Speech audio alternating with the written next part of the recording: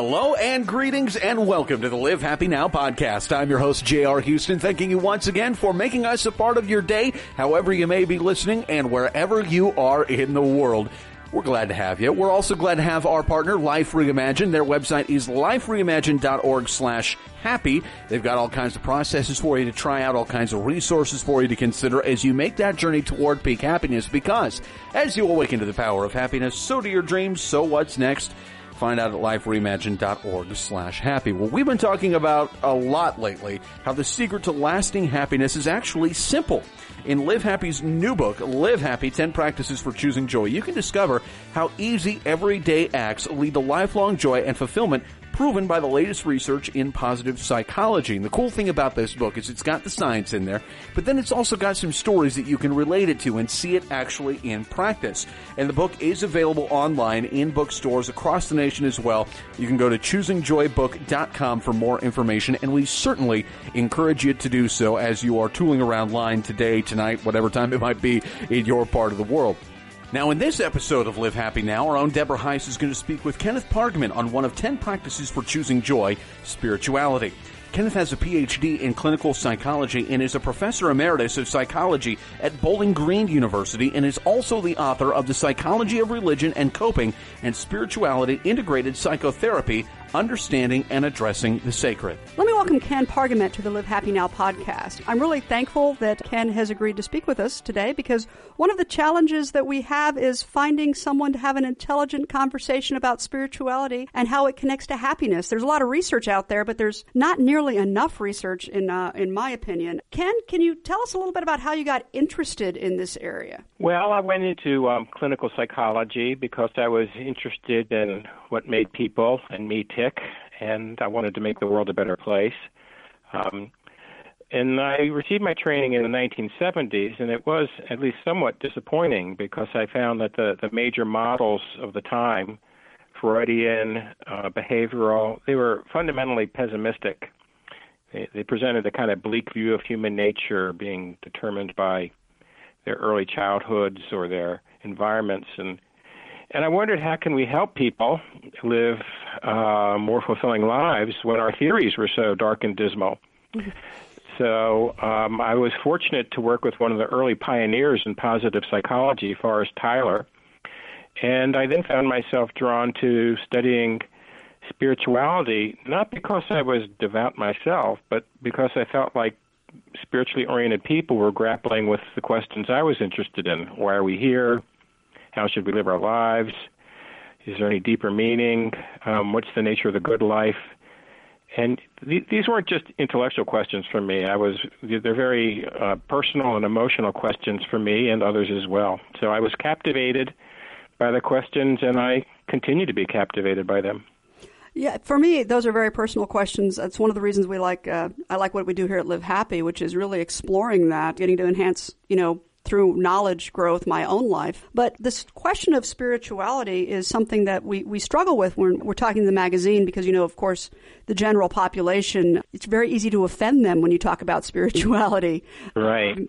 Whether it's because they have strong beliefs or because they don't have strong beliefs. I find that it's a difficult subject to talk about. One of the questions we really struggled with is how to define spirituality in the sense of how it connects to well-being. How do you define it? Well, I wore a dirt track in my backyard, pacing around the perimeter for a few years to try to come up with a definition. I don't think there's any single definition that everyone is happy with. But my own definition kind of rests on the assumption that we are, in fact, spiritual as well as psychological, social, and physical beings, and that we come into the world with this capacity to see beyond the surface. And the capacity to see more deeply. And to me, that's the essence of spirituality, the ability to see something deeper in life, what I would call something sacred in life, and to form a relationship with whatever that sacredness may be and transform it. And so I think of spirituality as, simply put, the search for the sacred, what people do to discover, form a relationship with, and sometimes change their relationship with an aspect of life that goes beyond themselves. How do you differentiate being spiritual from being religious? Well, it's almost a mantra nowadays that people can be spiritual without religious. without being religious. So we do tend to polarize those terms today. And it's true that people can find sacredness outside of traditional religious beliefs, practices, and institutions. Many people explore their spirituality through other channels, through music, poetry, loving relationships, personal study and practice. But I think it's also the case that many people do seek the sacred through religious institutions, and that's in fact the most central purpose of a religious institution, to help people form a relationship with the sacred. And even people who pursue spirituality outside of any formal institution, they still need a context, a place to nourish their spirituality. So we're seeing a lot of non-traditional spiritual groups and associations today, yoga groups, meditation groups, all kinds. How does focusing on spiritual aspects of life or fostering the sacred in your life, how does that really manifest itself in promoting health and well-being? Well, spirituality is every bit as complex and rich as any other dimension of life, psychological, social, or physical. So there is really several answers to the question. I think, first of all, spirituality provides us with an ultimate purpose. Whatever we hold sacred tends to become the central organizing force for our lives. It may be a marriage and family, could be work, could be the commitment to making the world a better place, could be our own pursuit of growth, could be serving God. But whatever we hold sacred tends to be the guiding framework for our lives and something that we need to have meaningful lives. I think, too, that the spirituality provides us with a distinctive set of resources. In the U.S., we're pretty much dominated by kind of the ethos of control. We try to solve problems, fix things, extend our lives. But, the reality is we're frail, finite beings, and there's only so much problem solving and fixing we can do. And no matter how well we take care of ourselves, the reality is that we all face problems, illness, and no one lives forever. And the question is, how do we come to terms with that? Psychology and medicine can only do so much, and I think this is the place that spirituality steps in. It provides resources to help us come to terms with our human limitations and our frailty and our finitude. Things like letting go, practicing the art of acceptance and forgiveness, the value of self-sacrifice, which lies at the heart of being loving. So without resources of this spiritual kind, I think our lives are incomplete. And in that way, I think spirituality really adds a very distinctive, vital dimension to life. I think in my own life, or in where I find the most, I'm going to use the word comfort, but I'm not quite sure that's the right word. In spirituality is just the understanding that I don't control everything, that there are certain things that just are not within my control, and that's okay. Is that kind of what is that an example of what you're talking about? Exactly. We have all kinds of resources to master, develop more control, develop more power in our lives, and they're all very important. I mean, we need to maximize the control we do have, but again, the reality is there's only so much we can control, and part of life is learning how to be gracefully accepting of our limitations, that we can't control everything, and that the fact is we end up beating our head against the wall sometimes when we try to control the uncontrollable. Yeah, I get a certain sense of peace by understanding I can't do anything about that, so I'm just not going to try.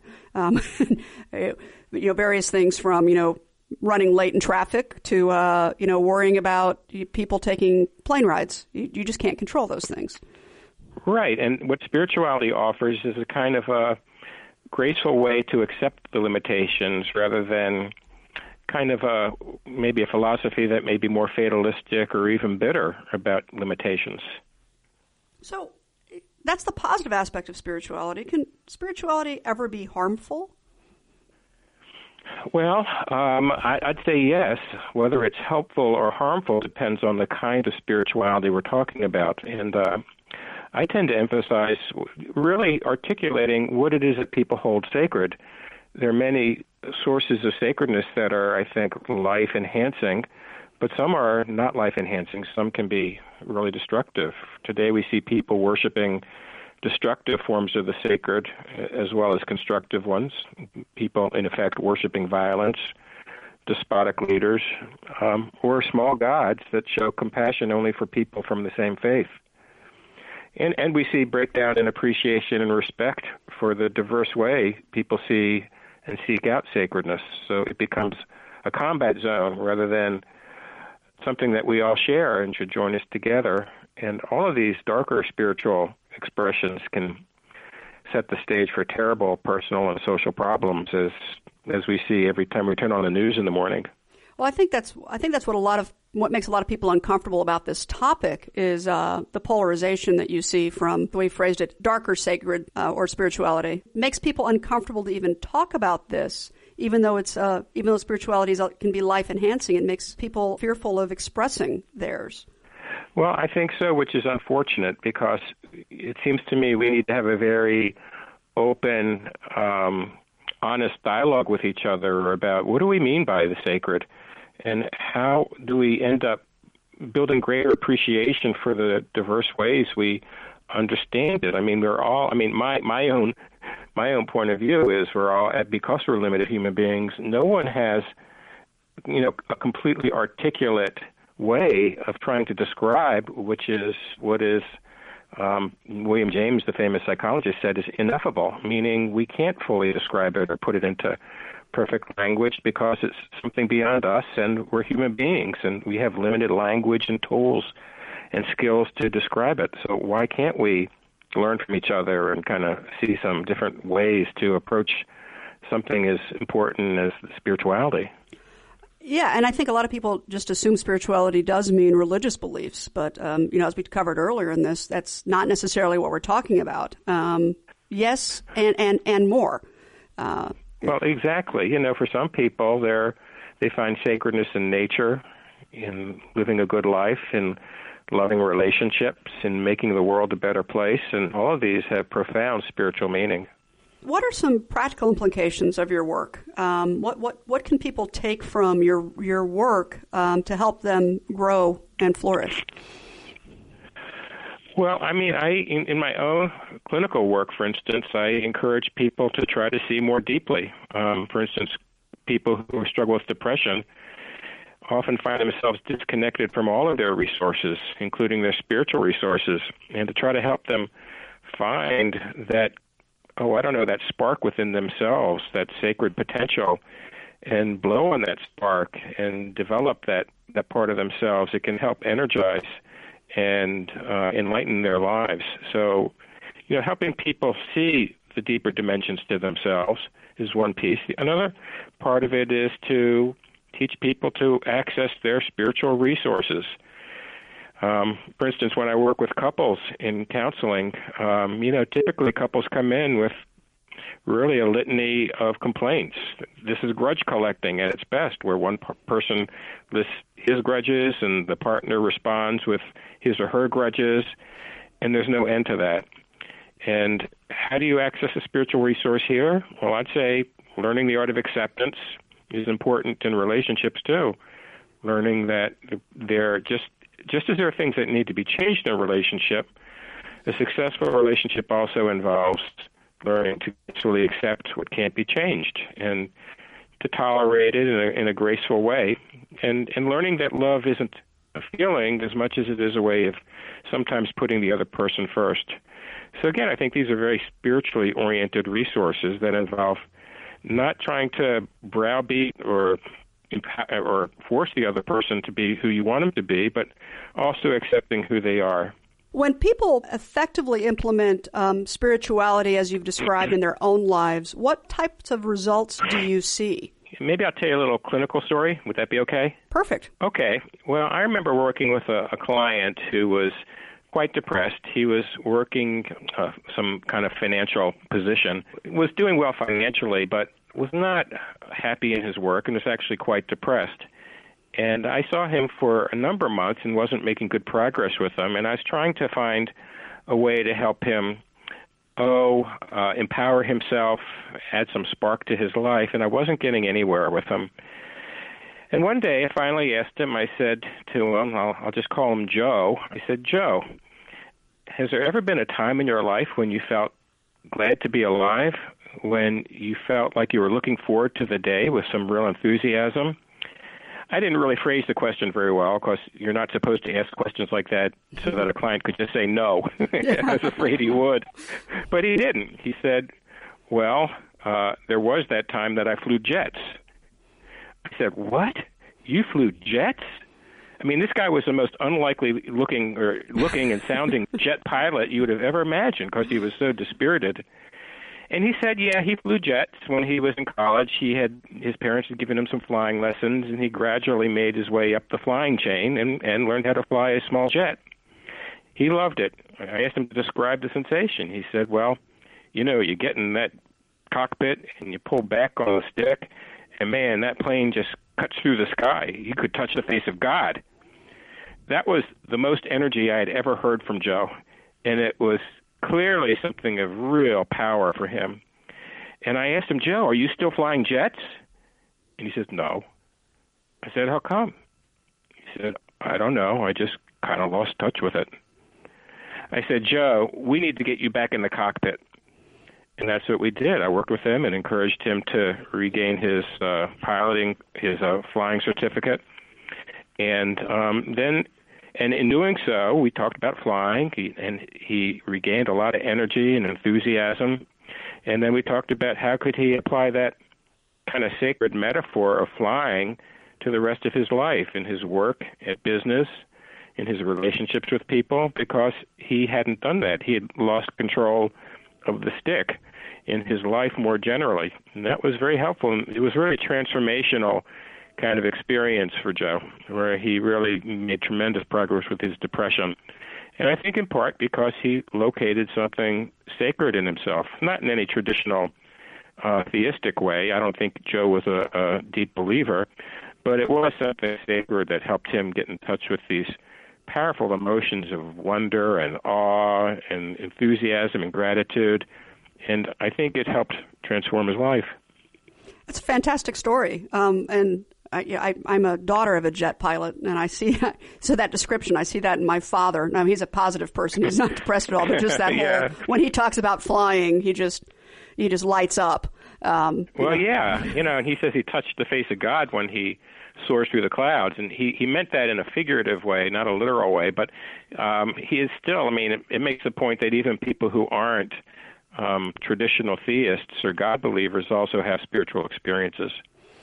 Well, thank you so much for being with us today on the Live Happy Now podcast. I really enjoyed our conversation. It was really enlightening, and I love this topic personally. I think it's really important in my own life, and it's something that's difficult to talk about with other people, and I think you made it a lot easier for us.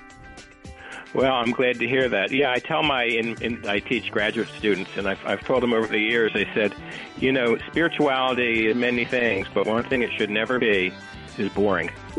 Well, it's certainly not. Thank you very much. I appreciate it. If you would like a free sketch note of this episode or to learn more about the 10 practices for choosing joy, go to livehappynow.com. We also want to hear from you, so if you took anything away from this podcast, anything at all, find us on Twitter at LiveHappy. You can also find us at Facebook.com/LiveHappy, on Instagram at MyLiveHappy, and you can send us emails, podcast@livehappy.com. We love getting emails from people. It's great. Do so. We love to hear from you. You can also share ideas for things that you would love to hear on the show that we maybe haven't talked about yet. It'd be fantastic. For everybody involved in this episode of Live Happy Now, I'm J.R. Houston saying so long and thank you, and remember to always live happy.